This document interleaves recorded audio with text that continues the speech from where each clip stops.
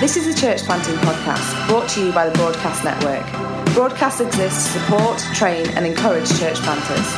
For more information about who we are or about the training that we offer, please visit our website at www.thebroadcastnetwork.org. Hello and welcome to episode 71 of the Broadcast Church Planting Podcast. Broadcast recently hosted the Building Big Training Day with Terry Virgo, where Terry was talking about how we can build big movements and churches. And in this episode of the podcast, we're bringing you the recording of a Q&A session with Terry on that day. You can find the full notes on everything that Terry was talking about at www.thebroadcastnetwork.org/episode 71. What would you do about leaders on your team who fall away, not because of any sin, but just because of disillusionment?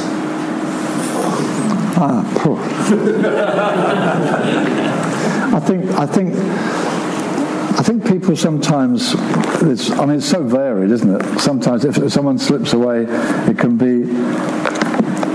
just be a sin issue because they're, like Paul says, Demas has left me, he's fallen in love with this present age. And sometimes it's a business thing, someone's got another business offer, a financial thing. Sometimes people, they see, I want to join the team, and they ask for another big church over here. And I think you can't, sometimes people got all sorts of diverse reasons for pulling out. I think I would always want to win people where they're winnable. I don't want to have people in a team reluctantly. I don't want to have people in a team whose heart is not in it. I think I'd rather release them. I think anyone who's in a team because they don't really want to be there, I don't really think that works. If it's a personal pain problem, maybe they've had heartbreak in their own world, maybe it's in their family, maybe it's in the part of the thing that they're responsible for, and they're getting beaten up. And then it's time for ministry, care, love, and trying to build them up again and express how much you love them, appreciate them, want them. I think it's so varied. So it's hard to give one simple answer. But I think it would always be my desire to win people. Obviously, if someone's overtaken in a fault, the Bible says try and win them with a spirit of gentleness. We're trying to win them back. But if someone says, actually, I'm not in this vision anymore, I've got a different vision, I think you've got to let go and let people go. I don't know if that's a very adequate answer. Quite a lot of the questions are picking up on different bits of the story, so it'd be good to kind of just track through and look at the extra details people are asking. There's a couple of quick fire ones just to set a bit of context for it. So someone asked what year was it that New Frontiers started, and then today how many churches are part of New Frontiers? I probably can't answer either.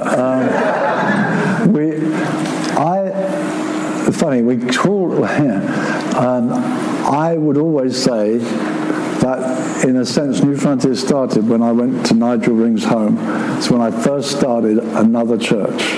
But to me, that's when New Frontiers started. But in all honesty, we were doing that. I was doing that for X number of years. Individual churches that didn't have any corporate relationship. Even when we started Downs Bible Week, we didn't have any corporate relationship. We published cassettes and things, and we needed to come up with a name, so we called it Coastlands, but nobody belonged to Coastlands. It was just a name we used for our artwork with a picture of the Seven Sisters on it.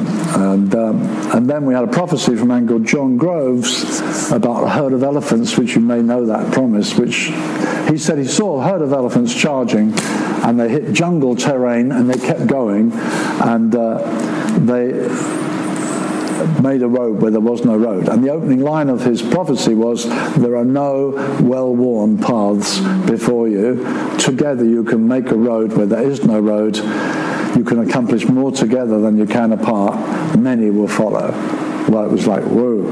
So then we thought maybe we're to become something which hadn't been in our thinking before. And we discussed the kind of values that would be, and we came up with the name New Frontiers to reflect that.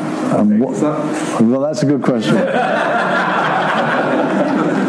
86, 87, that sort of... Yeah, I literally don't know, so that might well be it. I know I was already in Brighton when it started. So I moved to Brighton in 79. It was probably early 80s, 83, 4.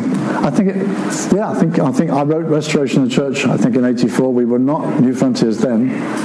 So, yeah, mid-80s. And then how many churches? I haven't a vaguest clue. I think globally, I think we've passed 1,500 now. I'm seeing Edward Berea tomorrow. He's with me this weekend anyway. I mean, he plants churches for a hobby in the afternoon. I mean, I can't keep up with him. And there are so many churches, and then the whole groups of guys. Like Jeremy's working with a wonderful brother in Zambia. With how many churches? Up to recently it was about 30 or 40. It's kind of like doubling. I mean, he's been within our ranks, now very close to Jeremy, part of his world. Beautiful. I mean, just a godly man. And he would regard his churches now as really one part of us. That's happening all over. I mean, I went to a conference recently, and the guy said, "Oh, hello, who are you?" He said, "Oh, we're from the New Frontiers Church in Mongolia." I said, "Mongolia?" I don't even know how many nations we're in. Honestly, I was invited. They translated my book, Spirit-Filled Church. I think it was Spirit-Filled Church in Bulgaria 2 years ago. And the guy said, "I want to translate your book. Will you come and speak at a conference?" I met this fellow, Dave Holden's. I said, "Yeah, I'd love to, thank you." So I went. I was just about to get a phone call from Martin Dunsford. "Why haven't you invited the other New Frontiers churches from Bulgaria?" I said, "I didn't know there were any New Frontiers churches in Bulgaria." So, I mean, honestly, it's now running. I don't know where we are anymore. So 1,500, I think, is fairly conservative number now. So I don't know. Someone's taking you right back to the start, at the moment when you left your secular job. You were telling that story. And they say, what would you say to people here who feel a calling to leave secular jobs? Could you talk a bit about how it worked in practice? So I guess they'd be, what did you do for money and kind of living and stuff during that time? Yeah. I think I'm so glad I was single. When I look back now, I don't know what I would have done if a young man. I was 23. I had no other responsibility. I thought at first I'll live on my savings, which I did for a few weeks. And then I had saved some. My dad, who thought I was crazy giving my job up. They'd lived through the Depression. My parents were working class people. And I had a job with a pension. And I mean, he was so proud of his dad. His son got a job in London with a pension. I couldn't believe I'd give it up. I was absolutely lunatic. And he always taught me to save. So I had saved. But this other guy was living by faith. And that was the time I felt God said, "I want you to give him what you got." So I gave him what I got. And so from then on, it was, and I felt, initially I thought I'll do the window cleaning thing like the Jehovah's Witness. Never happened. So I lived by faith for 2 years. That's kind of a phrase these days, living by faith. I mean, honestly, it was scary, it was exciting, it was wonderful.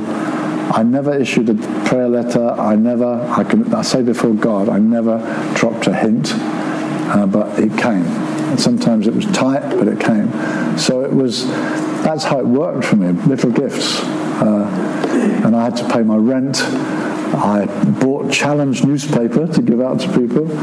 I hired a schoolroom for what began to grow. Gas from my motorbike. I didn't have many costs, but it came. So I did that. at that time there wasn't anything. There was no church that would say we're going to plant over there. There was no one saying we have a training program. There was nothing there. So it was a bit different. I think these days you get a lot more counsel than I ever had. The only counsel I had was from my Baptist pastor saying, "You should go to Baptist college. You should go to Baptist college." And I said, "I don't feel I meant to." So then this beautiful man would have these conversations with me, saying, what you're doing is crazy. Then he'd shake my hand, and I'd take my hand away, and there's a fiver in it. So there'd be gifts. But I think now there's a lot more framework for counsel, fellowship, discussion, recognition. Have you got a gift? I mean, sometimes we're a bit unreal. Are you gifted to lead? I think I was very unreal, but I think God was leading me. But the normal assessment, I probably would have disqualified myself. But, so I don't know if that's very helpful. I think we've got time for maybe one more question now, and then we'll pick up some others after lunch. So let's ask you this one. What have you found to be the most difficult part of doing what God has called you to do, and how have you overcome it?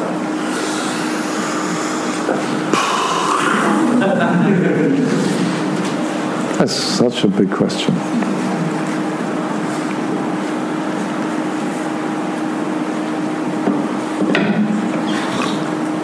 Yeah. I think probably, I think it's a huge question, isn't it? So I think the most difficult thing I've ever had to deal with, which may not be what you're asking, but I can't think of it any differently, was when we had a huge crisis in India, where,